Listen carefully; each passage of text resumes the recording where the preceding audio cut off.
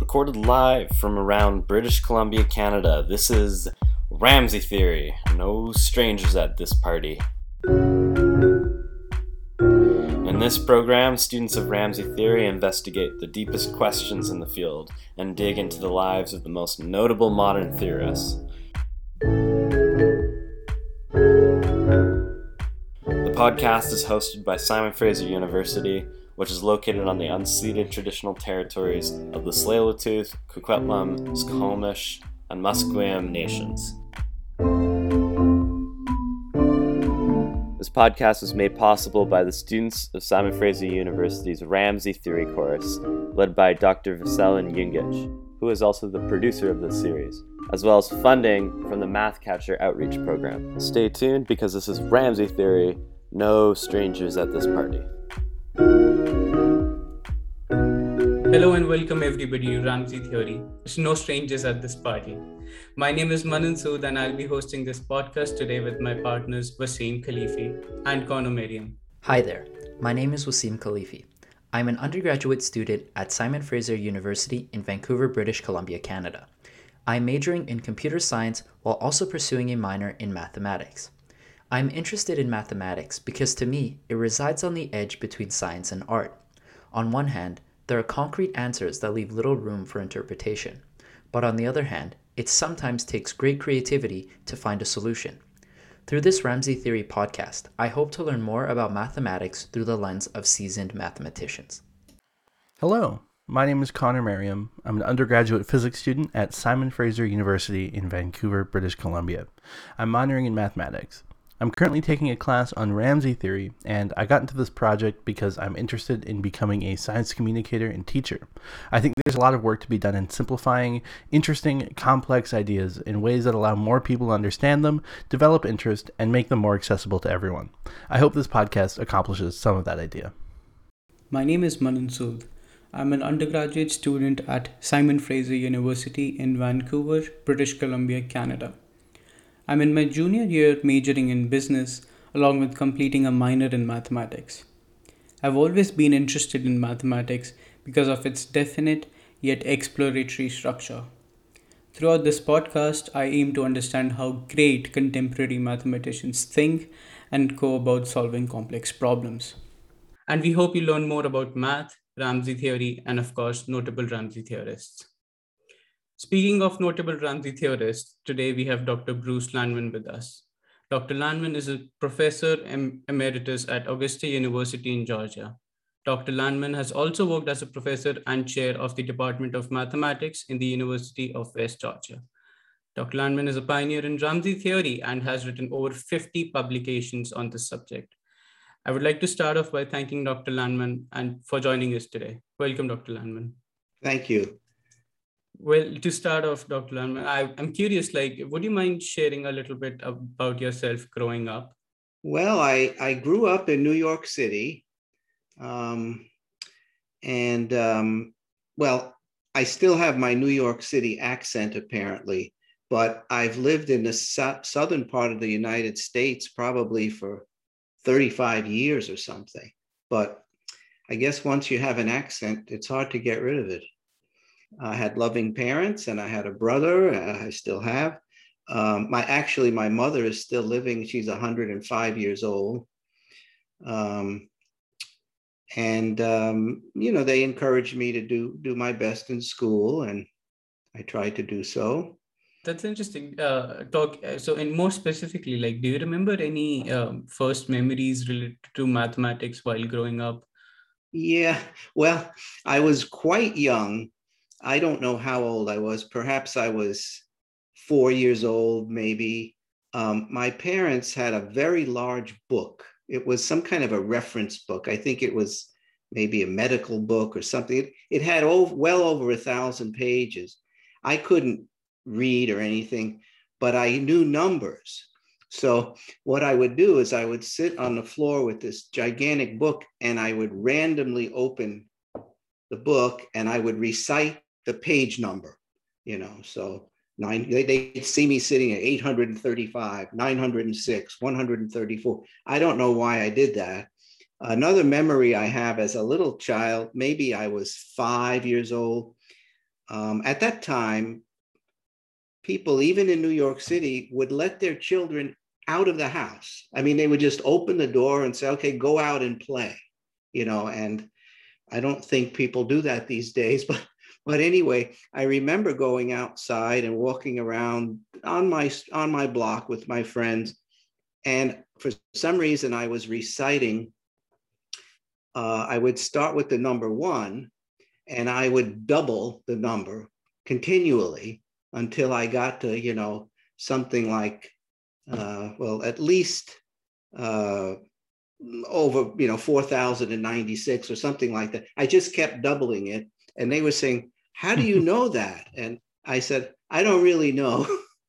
But so I guess I was getting some hints that maybe I liked numbers, so turned out to ultimately be how I spent my career studying numbers. So did you feel a pretty strong attraction to math in your, I guess, primary or high school schooling?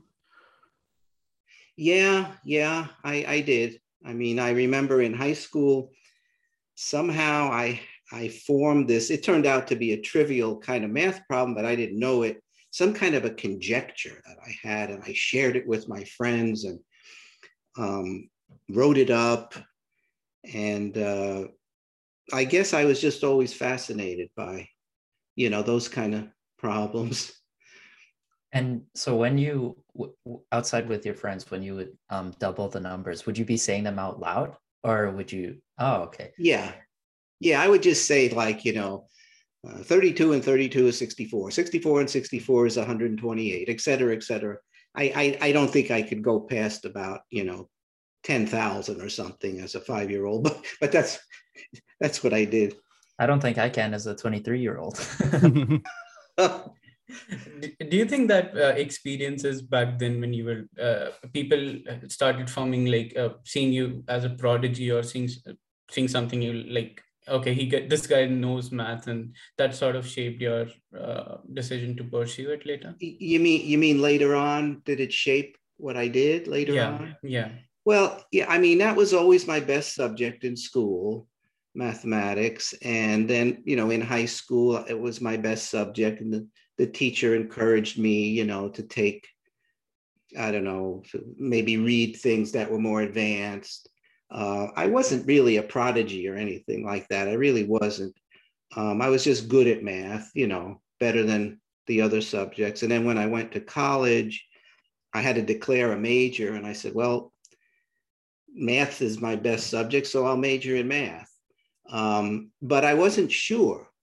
At that time, in the early 70s and everything, people were, majoring in philosophy and this and that. And so I tried different subjects, but I ended up always going back to math. In fact, I remember I think in my 3rd year of college, and I was still trying to decide, should I complete a degree in mathematics, or should I complete a degree? At that time, I was thinking of psychology. And then I remember what the turning point was. In my psychology class, I had taken, a lot of math classes up till then, and a bunch of psychology classes and other classes, but I had this psychology class, and I kept putting this off, but we had to write a, quote, research paper. Like we had to do research on something and come to a conclusion and all this. And it just bothered me so much. And what bothered me was I had no idea what they were talking about. I felt like this is such a gray area. And it was painful for me, I think. Math, I liked because I always knew a statement was either true or false. It's kind of,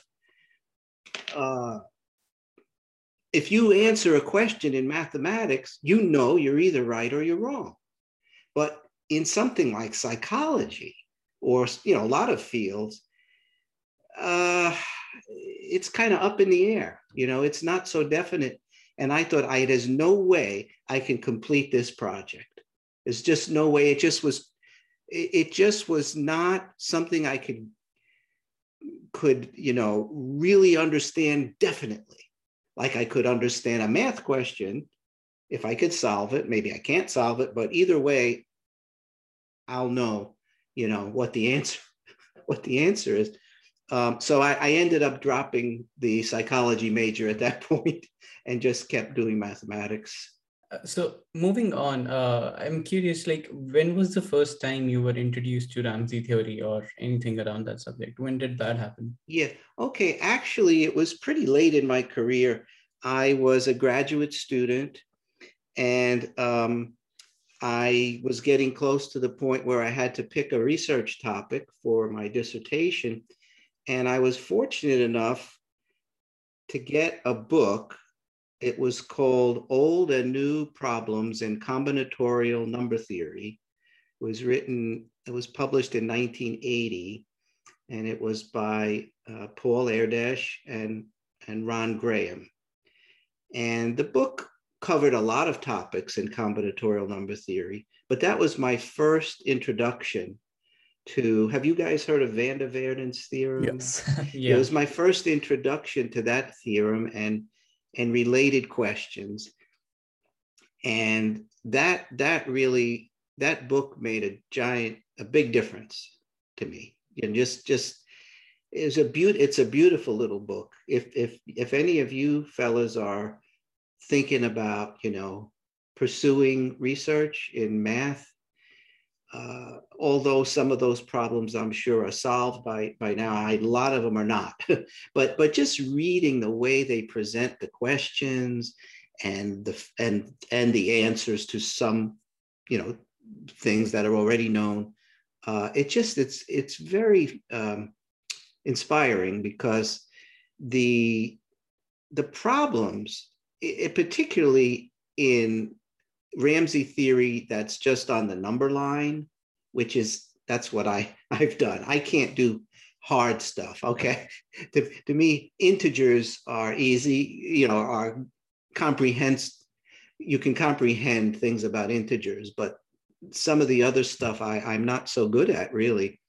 But what's beautiful about the subject matter to me is the questions are very basic. They're very elementary. You're talking about finding a set of integers, or that has a certain elementary property, they form an arithmetic progression, or they add up to 10, or something really basic. Now, solving them is not easy. Sometimes it's very hard, but just the fact that it's easy to just grasp the question makes it very attractive to me, because I can't understand difficult things. So that's definitely a theme that we've noticed across all of Ramsey theory. Dr. Youngik, our professor, will stop us pretty often and say things like, all of this argumentation that I've used to prove this, a high schooler can understand. Yeah, a lot of the concepts are very elementary. Not to reduce the complexity of some of the problems, but at least getting started and understanding what you're faced with is usually pretty simple. Yeah. Right. Yeah. I'm curious, is there a particular result or a single topic, like you mentioned, van der Waerden's theorem, right? Is there something that you love the most, or is it? I spent most of my research, a majority of it is on either generalizations or variations on van der Waerden numbers. It's either changing the question slightly in some way, or changing the type of sequences you're studying, or putting restrictions on the sequences, or expanding things that are to things more general than an arithmetic progression, for example, things like that. I have written papers on some other things, but I always tend to want to come back to that. We should ask, how would you explain Ramsey theory to a 5-year-old? Well, I'd probably do something like, I would probably talk to them about the pigeonhole principle, which Ramsey theory comes from pretty much, and talk about how many times do I have to grab a sock out of the drawer so that we get a pair of, white socks, that kind of thing. A little child can comprehend that, and sometimes little kids can actually tell you the answer to questions like that. A lot of times they'll, get it wrong at first, but those kind of questions almost anybody could comprehend. Okay, I have a lot of white socks in the drawer and a lot of red socks in the drawer. How many times, or I have this, I have 5 white socks and 5 red socks, whatever. How many times, if I close my eyes, do I have to pick a sock where you'll be certain that you have a matching pair, something like that, And those kids like those kind of problems because they're like everyday questions, or you have a pizza pie, and you have to split it among 3 people or such and such, how many slices do we have to have? How many slices of pizza to guarantee such and such happens? So I don't know if a 5-year-old can answer that, but certainly an 8-year-old or a 10-year-old probably could. Well, I would say 5-year-olds can. I know there are some 5-year-olds who can double up till 10,000. So.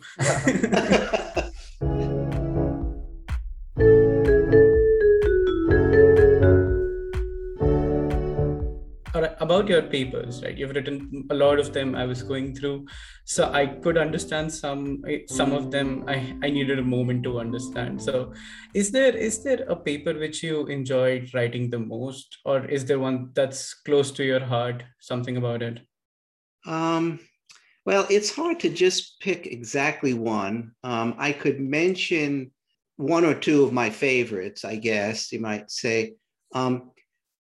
I really liked, and it's probably one of the least read papers because it was in a very not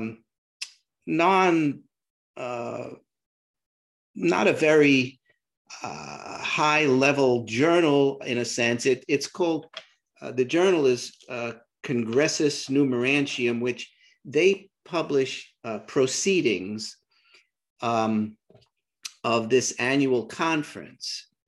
And since it's a conference in Florida. And anyway, I had a paper in there in 1994. And what I really like about it is it deals with, it ends up with an exact formula for a certain kind of Ramsey number. It's a generalization of the Van der Waerde numbers. And it's not common in papers I've read that you actually get a formula, like what is f of k, what formula do you have? And so that has some formulas. That paper has to do with iterating, not iterating, sorry, of arithmetic progressions modulo a number. And another thing I really like about that paper is it takes a family of sets that's not that big and finds reasonable upper bounds on the Van der Waerde number, on the Van der Waerde type numbers. They're not the Van der Waerde numbers. Then there was a subsequent paper that I wrote with Waisaka in 1997, where we found some more formulas. And there's a nice table at the end of that 1997 paper that I kind of wish more people would look at those papers. Those papers don't have many subsequent papers that, people took those problems any further. But that's one of my favorites. And another one is, I had the honor of writing a paper with Ron Graham. He's kind of, in a sense, the father of Ramsey Theory. He wrote the book, Ramsey Theory. The first version came out around 1980, I think, something like that. But anyway, it was a thrill and an honor to collaborate with him. That was a paper that came out, I think trying to remember, I think the late 90s, I think, in the Canadian Math Bulletin. And it was based on an idea of mine. And so it was an honor to work with him and Tom Brown. He's a Professor Emeritus at UBC. I'm not UBC, Simon Fraser, sorry. Oh, okay. Yeah. So yeah, he still does mathematics. But anyway, yeah, I have some other ones that I like a lot. It's kind of hard for me to pick a favorite. But I would say the ones that generated some specific formulas or what we call the degree of regularity. Like, in other words, how many colors does the Ramsey property hold for, where I was able to get a specific number of colors, and beyond that number, it fails. Those are very satisfying. Did you have a sort of a eureka moment, or where you were like, it clicked and something around that? Well, I guess, let me think now. A eureka moment. Well, when I think of that word, I think maybe what comes to mind is earlier in my career, maybe when I was working hard on my dissertation, my doctoral dissertation. I was working with sequences where you take a polynomial and you iterate it. So you might, let's say P of X is a polynomial. You would take P of X and then P of P of X, and then P of P of P of X. You keep iterating that function. And I was looking at sequences generated by such polynomials where you're getting positive integer sequences. And in order to really get anywhere, I had to figure out how these sequences grow. And at one point, I don't know how exactly it happened, I was looking at a lot of things and asking people and playing with matrices and all kinds of stuff. And then somehow it all clicked where I was able to figure out how you get the last term, how you get the n plus first term in terms of an n term sequence. So, how kind of, it gave me an induction proof for finding an upper bound on a Ramsey type function. And maybe that stuff doesn't mean, may not be clear what I'm talking about, but anyway, it was working on my dissertation, I guess, that comes to mind. That kind of made everything click after that. Kind of opened the dam and the water started, flowing. So would you say people talk about eureka moments where, you're doing something else, you're going on a hike in a mountain, and then you're not really thinking about it, or you're thinking about it in the background, and then all of a sudden everything comes to you. Do you think those are real? Have you had a lot of those? Well, another one, again, I was a grad student working on my dissertation. And, when you write a doctoral dissertation, a lot of times you need several good results. So you need, kind of a few chapters, you might say, to your dissertation, unless it's a super duper result, which some people get. And I went to my advisor, who was a brilliant man. He was not a specialist in Ramsey theory, but he was able to read, everything I wrote and things like that. But I went to him at one point and I said, I am just stuck. I can't seem to get any further. I can't get over the next hurdle. I don't know what to do next. So he said to me, okay. And I told him all the stuff I'd been trying for the last, month or something. He said, I want you to take all your notes on that and throw them away. I want you to throw them away. And he dug into his file cabinet and said, I would like you to read this master's thesis that was written by a former student of mine. And that thesis had nothing to do with Ramsey theory. It had a lot in it. I can't remember even the title of it, but it was just loaded with these powers of two, and log base 2 and all this kind of calculation stuff. And, it wasn't very deep because, it was a master's thesis. And I took it home and I spent about 2 weeks reading it. And then I just put it down. And then I went back to my original problem, which had nothing to do with powers of 2 or anything like that. But suddenly, somehow, I started getting these bounds, on what I was doing. And it had all these powers of 2 in it. It was, I can't quite explain it, but I think the trick is to let your mind rest.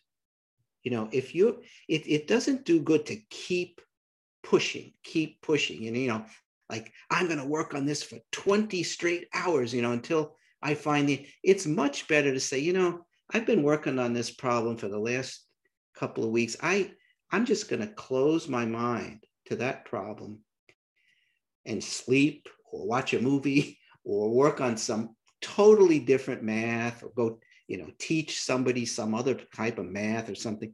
And then you come back to it. I discovered I have this app on my phone where I do crossword puzzles. I don't know if it's a little game, you do crossword puzzles. Sometimes I can't figure out, the answers, so I'm stuck. And so I close it. And then like a day later, I open it and I look at the same hint to the crossword puzzle thing. And the answer just comes to you, so your mind, I think the answer is your mind is working in the background, unconsciously or subconsciously. It's working, and it's better to let it have resting periods, and then you go back to what you were trying to do. And sometimes you'll be surprised how creative you actually are, It's interesting you talk about things other than mathematics. I'm curious, like when you're not doing math, what are you spending your time on, like when you're taking your time off maths? So, well, I recently retired a year ago. So I suddenly, for the first time, have a lot of time. And actually, I'm trying to figure that out myself. But I think, I like to listen to music. I care a lot about certain things in the world. Like I'm very much an animal person, so I like to spend some time helping either like a humane society or something that helps animals. I have 3 cats myself, so I like hanging out with them. They're in a way, they're more genius, than we are. My wife and I watch movies and, certain interesting television shows. And I have 2 grown children who I like to spend time with. And I'm still, actually the last 20 years of my career, I was doing more administrative work. I was mostly a department chairperson all those years. And I was even a dean for a short time. So I didn't have a lot of time to do research the last 20 years, really, most of it. So now I find myself, I can work on any problem I feel like, so I'm not working really hard, but I'm thinking, I'd like to answer this math problem or this research problem, So I'd look at that more as a hobby now. I don't have to do it to get promoted or anything or find a job, but it, it's still fun. So I'm connecting with mathematicians that I maybe collaborated with in the past to see, if we want to work on something together now. I work on theoretical problems that at this point in time have no known applications to the real world that I know of, but what happens in mathematics is often decades later, or maybe even 75 years later, somehow the things that we figure out theorems about actually find uses in the real world, So if they ask me what the heck is Ramsey theory, and they don't know anything about math, I'd say, well, I'd probably give them an easy example like the party problem. You guys know the party problem? You have how many people do you need at a party to make sure you either have 3 people who all know each other or 3 people who are mutual strangers? I mean, they could comprehend a problem like that. And you could say, well, the answer turns out to be, 6. And this is how you do it. You show that you can have 5 people without this property, but once you have 6 people, you have to have the property. And then you say, so what we do is we study more general questions like that. Okay, what if you're trying to have 4 people, all of whom know each other or all of whom are mutual strangers? And, so if you can bring it down to a real world problem that they can comprehend, something like the pigeonhole principle, something that they can comprehend and would like to know the answer to, they'd say, oh, yeah, I always wanted to know how many people in my family that we had to have in the same room in order to guarantee we had 2 people who were born, in the same month or something, whatever. That might be too easy, but so it is hard to explain though. But sometimes I think of mathematics as more of an art than a science.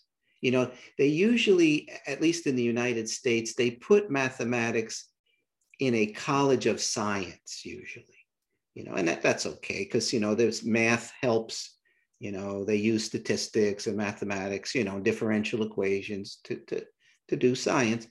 But, when you think about the discipline itself, it's more like,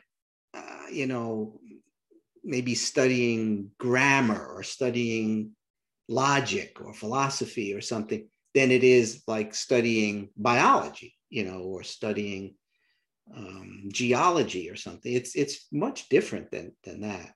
They do things by experimentation and, writing lab reports and all that. And we kind of have to use our creativity to create something, maybe more like a poem.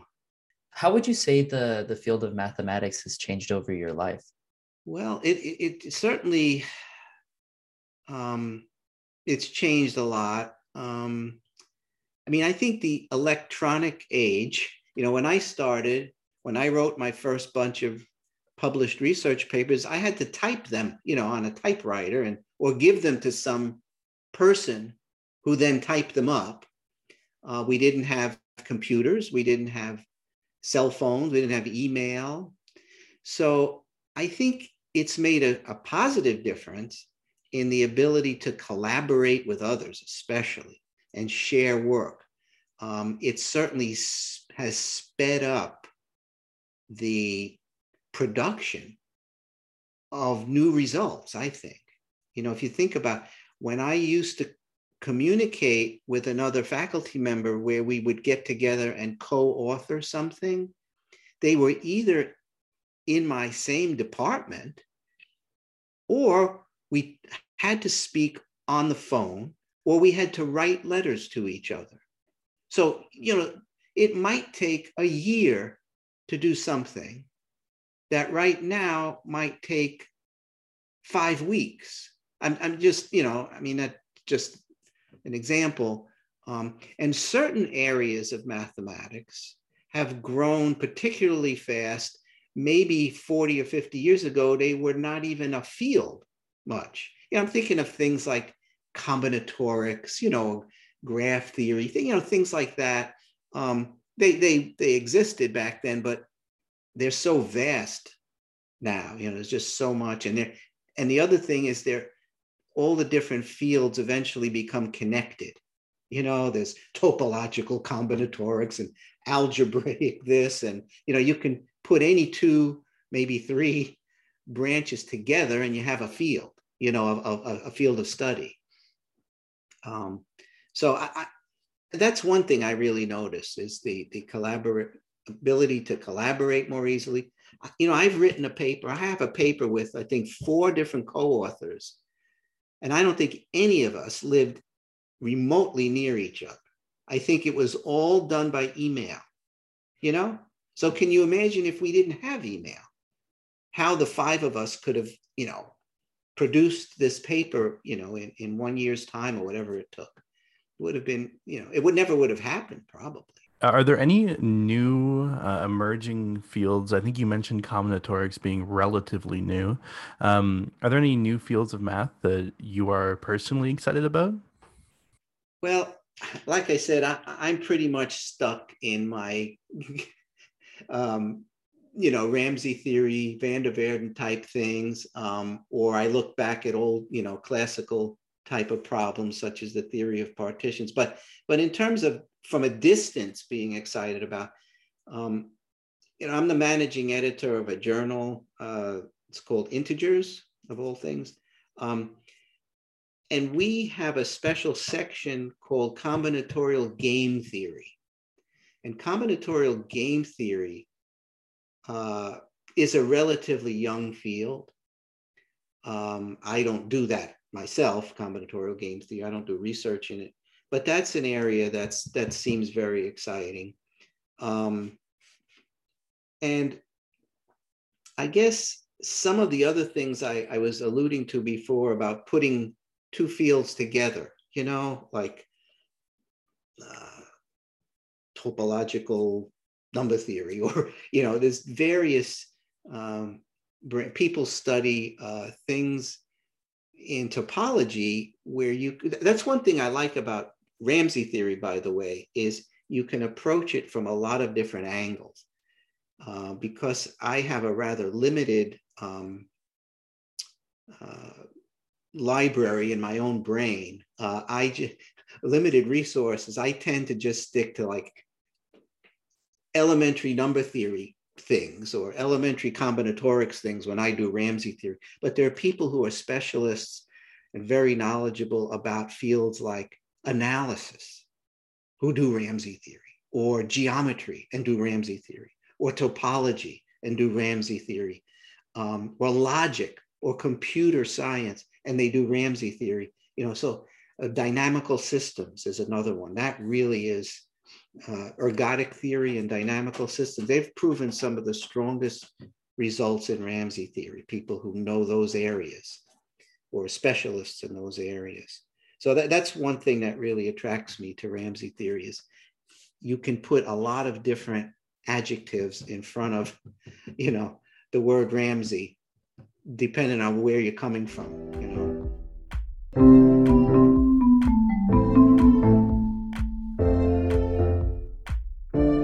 We asked all the mathematicians, and I'm just curious what your opinion is.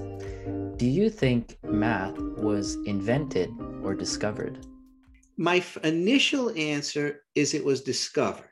Yeah, I think what we're doing, to me, this is just me, when I do research, I'm likening myself to something like an archaeologist who is looking around for facts, or looking around for evidence or for, connections. Oh, they might find a dinosaur bone in England and they'd say, that proves that dinosaurs were in England, whatever they're doing.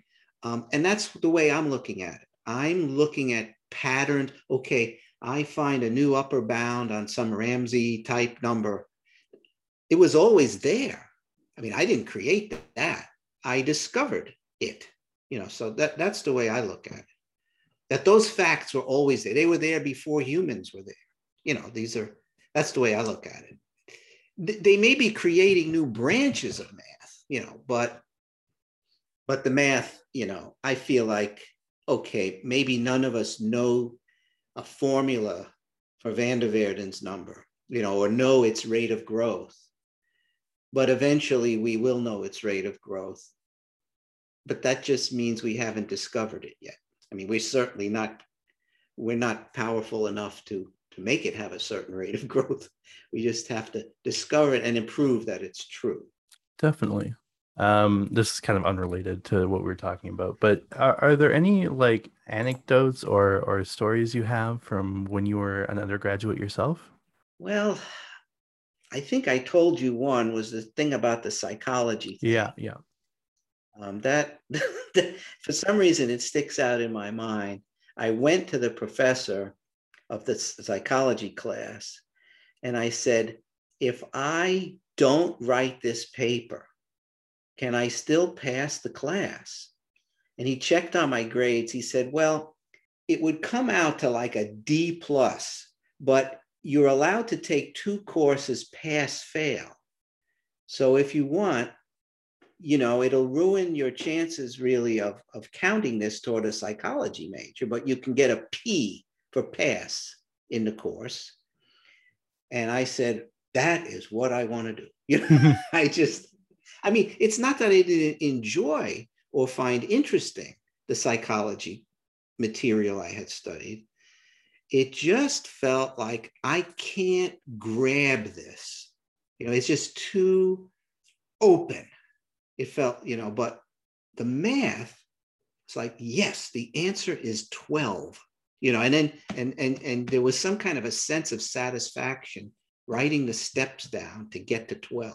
Do you have any advice that you would give to a young person thinking about getting a PhD or starting a career in mathematics? I'd say it's very, okay. At what stage are you thinking of the person is right now when I speak to them? I'm thinking they're probably about to finish their undergrad. Maybe they're in 3rd, 4th year.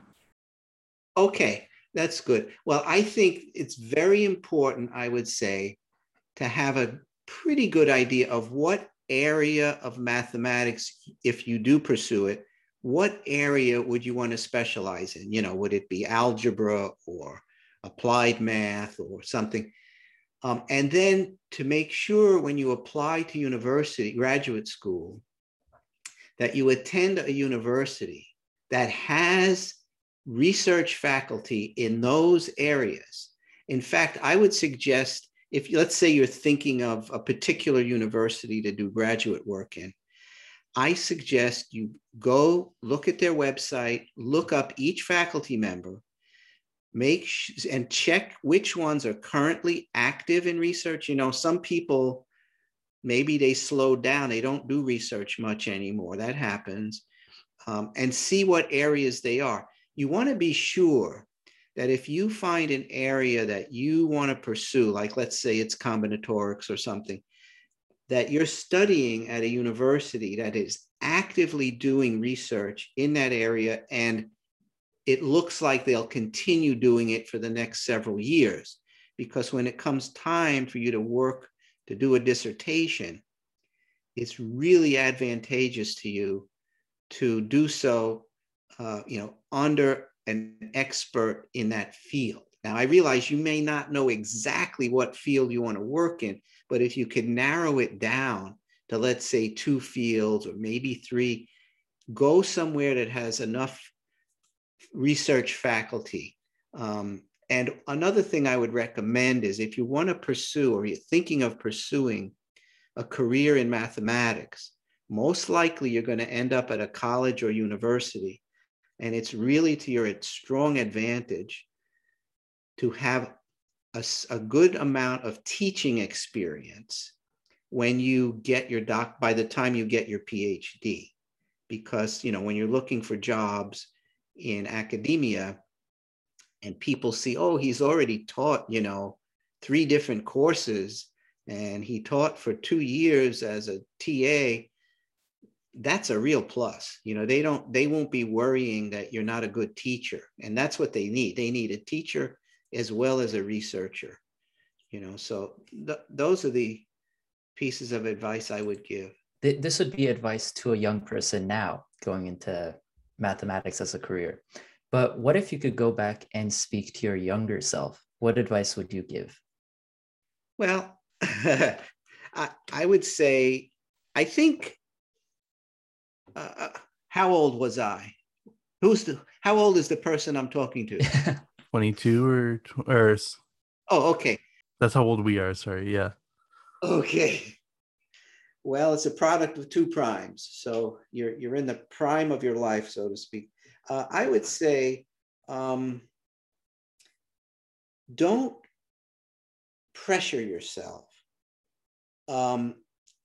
If there are some math topics or problems that you found fun or interesting, just work on those and feel good about it.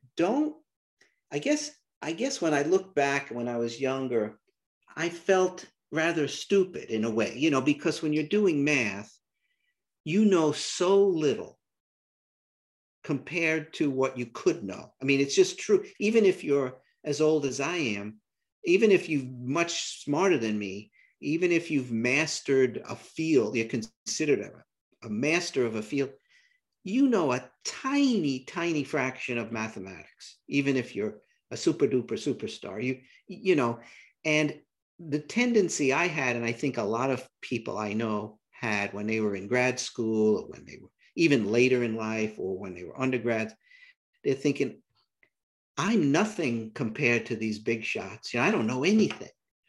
And my answer is, that's okay. Don't try to impress others. Just work on what you like. And I mean, it also has to be something you have some ability to do.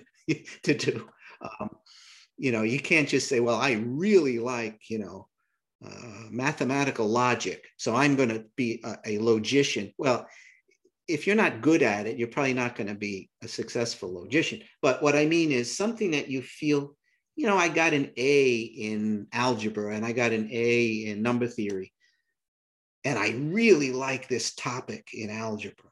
Okay, then just do that. Don't worry about how vast your knowledge is, or just work on it, because you're going to have to end up asking a lot of questions and reading a lot of other articles and books to get what you're trying to do. So don't blame yourself for anything. Be kind to yourself and realize that you are making a difference. Even if you're just like me, you're in most of my papers are in a rather narrow area. Okay, but something, I introduced a lot of young people to new research. You guys know about REU programs in the United States, research experiences for undergraduates. They probably don't have that in Canada because it's the National Science Foundation, but they might have the equivalent. But yeah, I think we have NSERCs. Okay, yeah. So I had the opportunity to mentor, maybe 6 years worth, maybe like 48 students, in my career who are undergrads, and introduce them to research. I don't consider myself that knowledgeable or, some kind of mathematical genius or anything. But I had a good influence on them, So I think whatever you want to contribute, whether it's in teaching or research, just go with what matters to you. Don't try to be something you're not. It's okay. What you contribute is valuable. And if you don't like math, don't pursue it. It's okay. I've had a lot of undergraduates in those research things ended up going into something else. And that's good. It was important for them to realize they really weren't that keen on doing mathematical research. And that's okay, I think young people today have I feel like they have a more open mind in terms of changing their job, changing their career in midstream. Like you might think, okay, I'm going to do this for a while. And then I'm going to go, if I want to, I'll try something else, and you can. It's okay. You don't have to like stay in one corner and just be, stuck in that. Well, we talked a lot about research today. Would you mind sharing a little bit about what you're working on right now, if that's okay? Well, yeah, like I said, it was only a year ago that I retired and found I finally had more time. So I'm working, the problems I'm thinking about now, they're all in Ramsey Theory. I did try one a few months ago and didn't get anywhere on a different field of what's called the theory of partitions. So I put that one aside. But in Ramsey Theory, I'm working on, well, one topic is, it would certainly won't mean anything to a non-expert, but actually your Professor Jungic, he wrote a paper on this topic. It has to, the words we use are a large set or an accessible set. Those are things I think I invented the terminology for accessible set, but whatever. There's a lot of questions to be answered still on that topic. It has to, it's an offshoot of van der Waerden's theorem, you know. And then another one is also related to van der Waerden's theorem. Van der Waerden's theorem talks about arithmetic progressions. And an arithmetic progression is a sequence of things, say an increasing sequence where the gap between each pair of items is a fixed number, like 1, 3, 5, 7, 9. You know, that gap is 2. It's very difficult to know the value of the van der Waerden numbers when you're just dealing with arithmetic progressions. That's an old problem and it's very difficult. So if we make the problem a little bit easier, to make it a little easier, you loosen the requirement. Not only can you have arithmetic progressions, but maybe something more general. So if we define a sequence to be a 2-gap sequence, it's a sequence where each gap is one of 2 numbers, whereas in an arithmetic progression, there's only one number that could be the gap. You know, like the one I gave, the gap is 2. What if you allow gaps of 2 or 3? So like 1, 3, 5, 8, 10, 13, that would be an example. So I'm working on that kind of a generalization of arithmetic progression to see if we can figure out more about the growth of those associated Ramsey functions. Another problem is a Ramsey problem related to the Fibonacci numbers. I wrote a paper with your professor and 3 other guys by email. That's the one I was talking about before. We had 5 authors. It had to do with Fibonacci numbers and Ramsey theory. And I'm trying to go further than we went in that paper. So that kind of combines 2 different, you know, subjects. What is your Erdős number? Or do you know the path? Well, that's easy. My Erdős number is 2. And there are 3 people that give me that number. In other words, they have an Erdős number of 1. One is Tom Brown, who I mentioned is in Vancouver. He's your professor's doctoral advisor and friend. Another one is Ron Graham. If you don't know Ron Graham, I suggest you look him up on the internet, you know, Ronald L. Graham. And the third one is another guy in Canada, actually. His name is David Gunderson. I think he's at the University of Manitoba, maybe. But he is also on that paper with the 5 authors. He was one of the 5. But he has an Erdős number of 1. So those people give me an Erdős number of 2. Amazing. Yeah, that's wonderful. I want to thank you, Dr. Landman, for taking the time today out of your busy schedule to speak with us on our Ramsey Theory podcast. We truly appreciate the answers you shared with us today, and I'm sure they will be of great use to the general public. Well, thank you. It was really a pleasure to see you guys. I But you guys are wonderful. Can I just ask you, and if you want to stop the recording, it's up to you. I'd like to know, do you guys plan to continue in mathematics in graduate school, or Personally, what do you think you're I going to don't do? really know. I'm technically a physics student, but a lot of the time I tend to find math more interesting than my physics homework. Um, so I'm leaning more towards going into education, maybe being a teacher. But I've definitely thought about it, and I definitely am Yeah. thinking about it. All three of us have a math minor, and Wasim is a computer science major, and I am a business major and a math minor. So it's all three of us come from a different background, but we do share a similar sort of interest for mathematics. So yeah. Yeah, that's great. Well, I know you have a wonderful teacher of this Ramsey Theory course.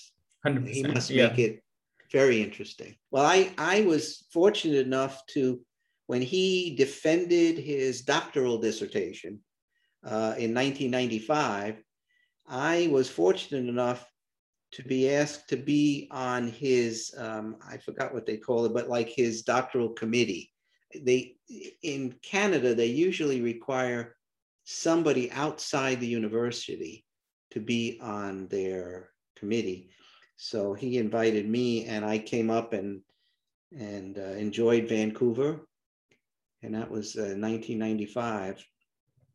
I bet you it's even more populated now than it was then. And more expensive, yep. Yeah. Oh, wow. Well, still a beautiful city. Absolutely, yeah. Okay, well, thank you guys. Well, thank you. Thank you. All righty, take care. Bye. Bye-bye. But Thank you to everyone listening to our podcast today. We hope you learned a bit about Dr. Landman, a prominent 21st century mathematician. We've been Manan Sood, Wassim Khelifi, and Connor Marriam. This has been Ramsey Theory. No strangers at this party.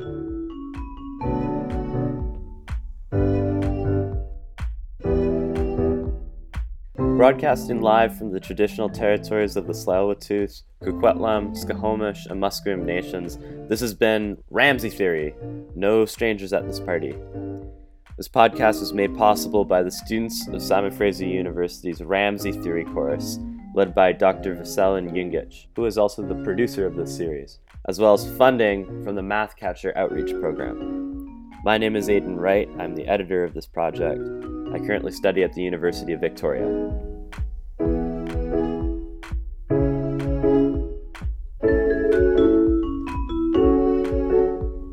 The soundtrack to this program is titled Rising Ronald in memory of Ronald Graham. It was written by Nina Jokic, another alumnus of the Simon Fraser University Ramsey Theory course. Tune in again soon for more of the latest in Ramsey Theory and to hear more from mathematicians working at the edge of human knowledge. Thank you for listening.